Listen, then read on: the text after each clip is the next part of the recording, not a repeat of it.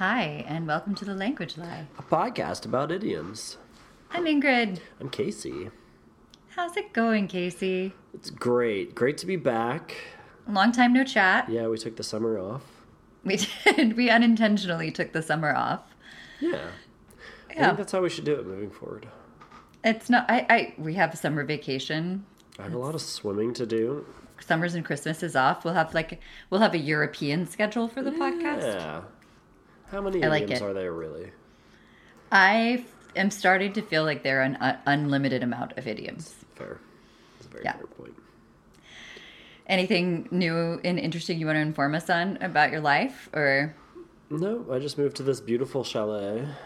It is a lovely chalet. Thank you. I am enjoying the lake background. Yes. You live on the water now. I live on the water now. This podcast really paid off. Yeah. Well, are you excited to hear in your new chalet about an idiom? I am so excited. It's been so long since I've learned anything. Or used my brain at all. This is from a lovely, I was traveled, whatever, not to sound like a jerk. I was traveling this summer. I was on the airplane. It might summer off. On one of my overseas flights, I was chatting with a man who is now listening to the podcast, and he wrote with this suggestion. Oh. So I have been thrilled to receive some suggestions from people who I probably bored to death with talking about idioms on airplanes. You're like, okay, so thanks, guys. So this one is to batten down the hatches. Oh, I have taken this down as a note to research. I have as well. Oh, it's almost like we share notes. We don't.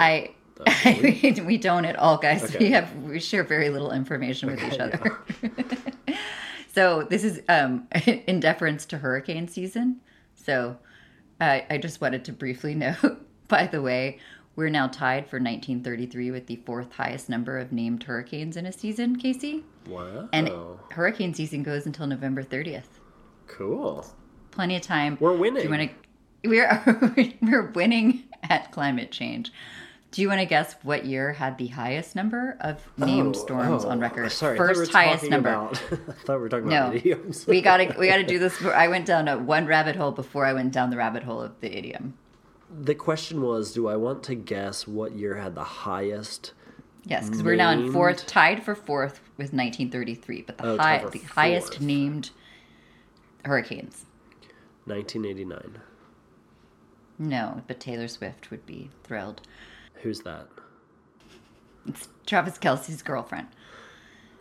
So, okay, Casey's pop culture references are lacking. Okay. So, the highest is everyone's favorite year, 2020. Oh, really? Mm-hmm. So not only was it just a horrifying year on land, it was also a horrifying year in the Atlantic. Cool. Yeah, you're welcome for that useless information. Thank you. There's some storm out in the Atlantic now named Tammy, which I found horrifying. It would be, exactly. She would be out there in the Atlantic. All right, Casey, do you know what to batten down the hatches means? I'm assuming the hatches are something on a boat. Okay. Or, rather, pivoting based on your reaction there. I mean, a hatch is something that you can close or open and go in and out of, right, essentially. And so, be it on the sea or on land, it's some sort of doorway. I love that. Entry. And so, in preparation for a storm, I'm assuming based on the context clues of the hurricane stats that you so vigorously provided, batten down the hatches. Vigorously, I did. Yes, it was. Yes.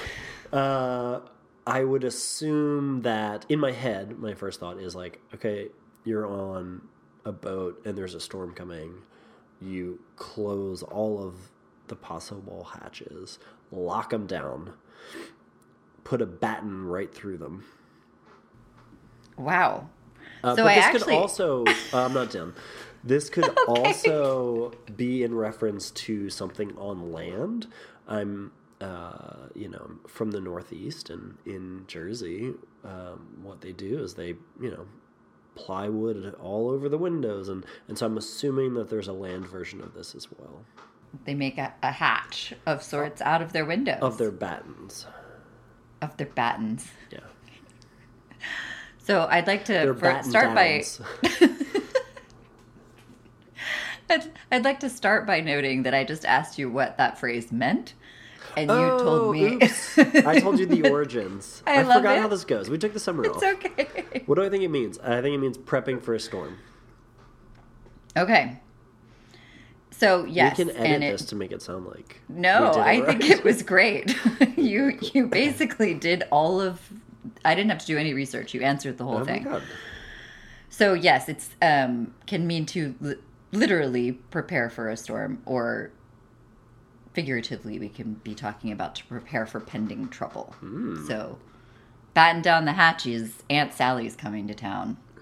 She's always a problem. Tammy's on her way. Tammy's on her way. Tammy won. Have you seen those episodes of Parks and Rec? Yeah. Those are among the finest TV ever made. Are the Ron Swanson and Tammy episodes where he's with his IRL wife, Megan Mullally, who is just a darn fine actress. Go watch those if you hadn't, dear listener.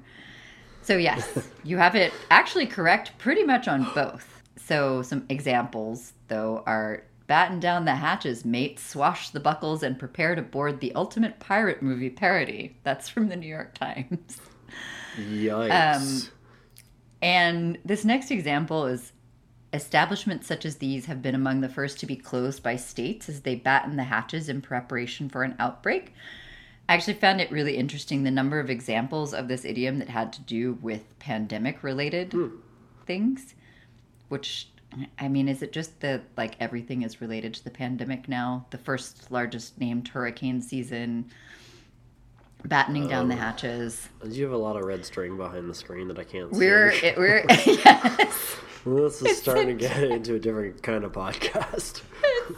100%. My now walk-in closet is filled with red string, just going from wall to wall. Heard that. Okay. It all goes back to 2020. Yeah. Something about vaccines. I think it's the... Who knows? It is likely the event that the entire world experienced, that the entire world had to prevent, to prepare for, right? I mean, most of the world had some time, but like it was universal in that way of like, okay, we all need to prep. And so I could see it being used a lot.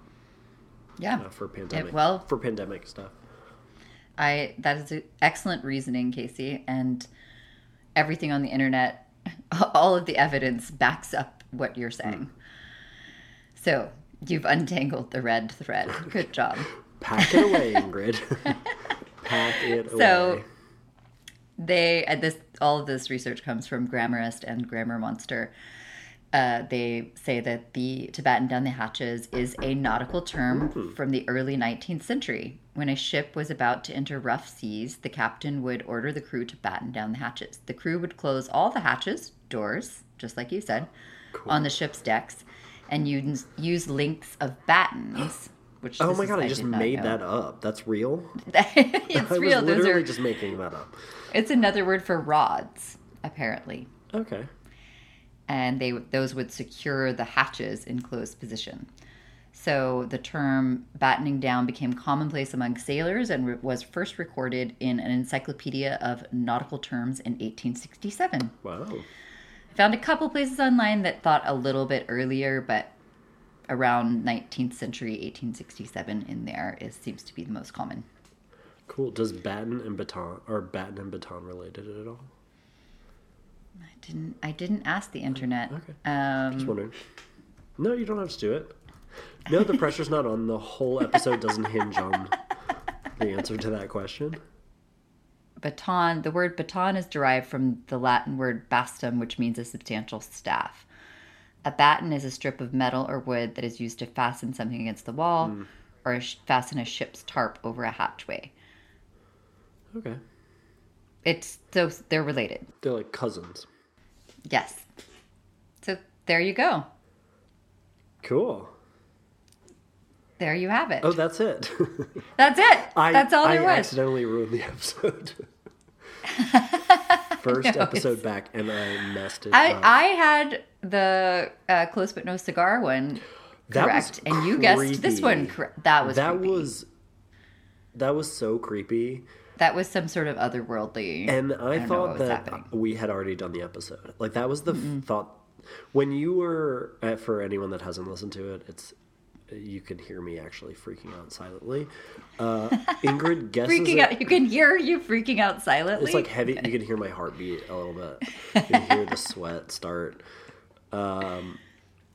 Because you got it so spot on, and I thought that we had already done this idiom, and that I had messed up big time because I did a decent amount of research about it. And I was like, oh no. And then you were like, I messed this up. No. But yeah, you got this one. This was your my time to shine. Your Freaky Friday moment is what I was going to say. But that doesn't work. Yeah. So I hear you have an international idiom. Yeah. For us. So it's interesting to me. I'm also I thought it was funny that there's a thing called a batten. Yes. Okay, yes, I do have an international idiom for everyone. I don't have the translation of it, or like the original. Okay. Language. I think that's okay. Yeah. It's in Arabic, so I don't know that any of us would do a great job. No. But it is to break a fast with an onion. Huh. Can you take a guess as to what that means? Something that would make your stomach hurt? I mean, no. Something to break a fast with an onion. I have no idea. Okay. Well, it is to get less than what you were expecting to get. Oh. Something falling short. That makes sense. Okay. Yeah. Because you would want to be breaking fast with like some pumpkin bread. Oh. Or okay. Yeah. Real specific. Yeah. Weird. Okay. So, but to break it with an onion would be pretty disgusting. You're like really hungry and you're just like, and it's just an onion. Yeah. And like, not even like a sweet onion, like a red onion. I thought sweet onions are kind of trash. Let's just agree on this. I mean, come on. I'm going through a tunnel. I can't talk anymore. So when I was in Sweden this summer, my cousins took me to Costco. When I was traveling. My cousins took me to Costco because now there's a Costco in Sweden, and it's really weird because it's got like exactly the same thing as the Costco in America, and it's weirdly huge, but it's also like in like the fancy area, like fancy people go to the Costco. That's how it starts. I know, right? And now we see how it ends. Yeah, late stage capitalism in Sweden. Right. It was very eerie. Oh, that's and then crazy. Just like the same products, but the price were in kroner. So my cousin, when we were there, was like, what are these sweet onions? Should I get some sweet onions? And when I grew up, we had to sell them like door to door. Like, in school, you have to sell like wrapping paper or kind of.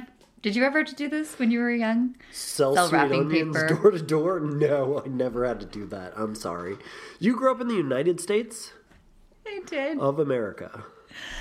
Mm-hmm. Huh. Okay. Huh. I mean, it was something that we had to raise money for classes. This is why public education should be better funded, people, so that young children don't have to sell sweet onions door to door. Wow, I feel like way too much about me is being revealed here. Yeah, I did not mean. I thought that was a common thing. Yikes. Okay. Doesn't everybody? Doesn't everybody sell sweet onions? Ground vegetables door to door? Mm-hmm. Okay. Okay. So I was like, I just don't see their point. I was telling my cousin about it. It's like, you can either just grill them Or use them how you would a regular onion. I don't What is understand a regular what's special just like about a white them. onion? Is it regular? Yes, yellow too? onion, a yellow onion. Okay. A sweet onion is more delicious if you're just going to be eating the onion. But again, why would you break a fast with an onion? An onion is not a delightful thing to eat. Oh, okay. It's nice of you to tie that back to the international. Thank you. Not your Thanks. past trauma. You're right, Ingrid.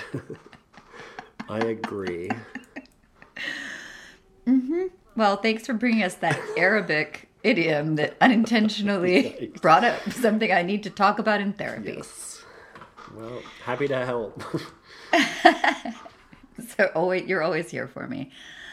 Well, that's all we have for today, guys. If you would like for us to research any idioms that come up for you in whatever arena in your life, you can email us at thelanguagelie@gmail.com. Or slide into our DMs at The Language Lie on Instagram and Facebook. I don't even remember. There is a Facebook thing. Do Instagram. We don't check the other ones. Yeah, thanks. Thanks for just making that let's succinct. make this easy. And we'll hopefully talk to you guys next week. Cool. Bye, y'all. Bye.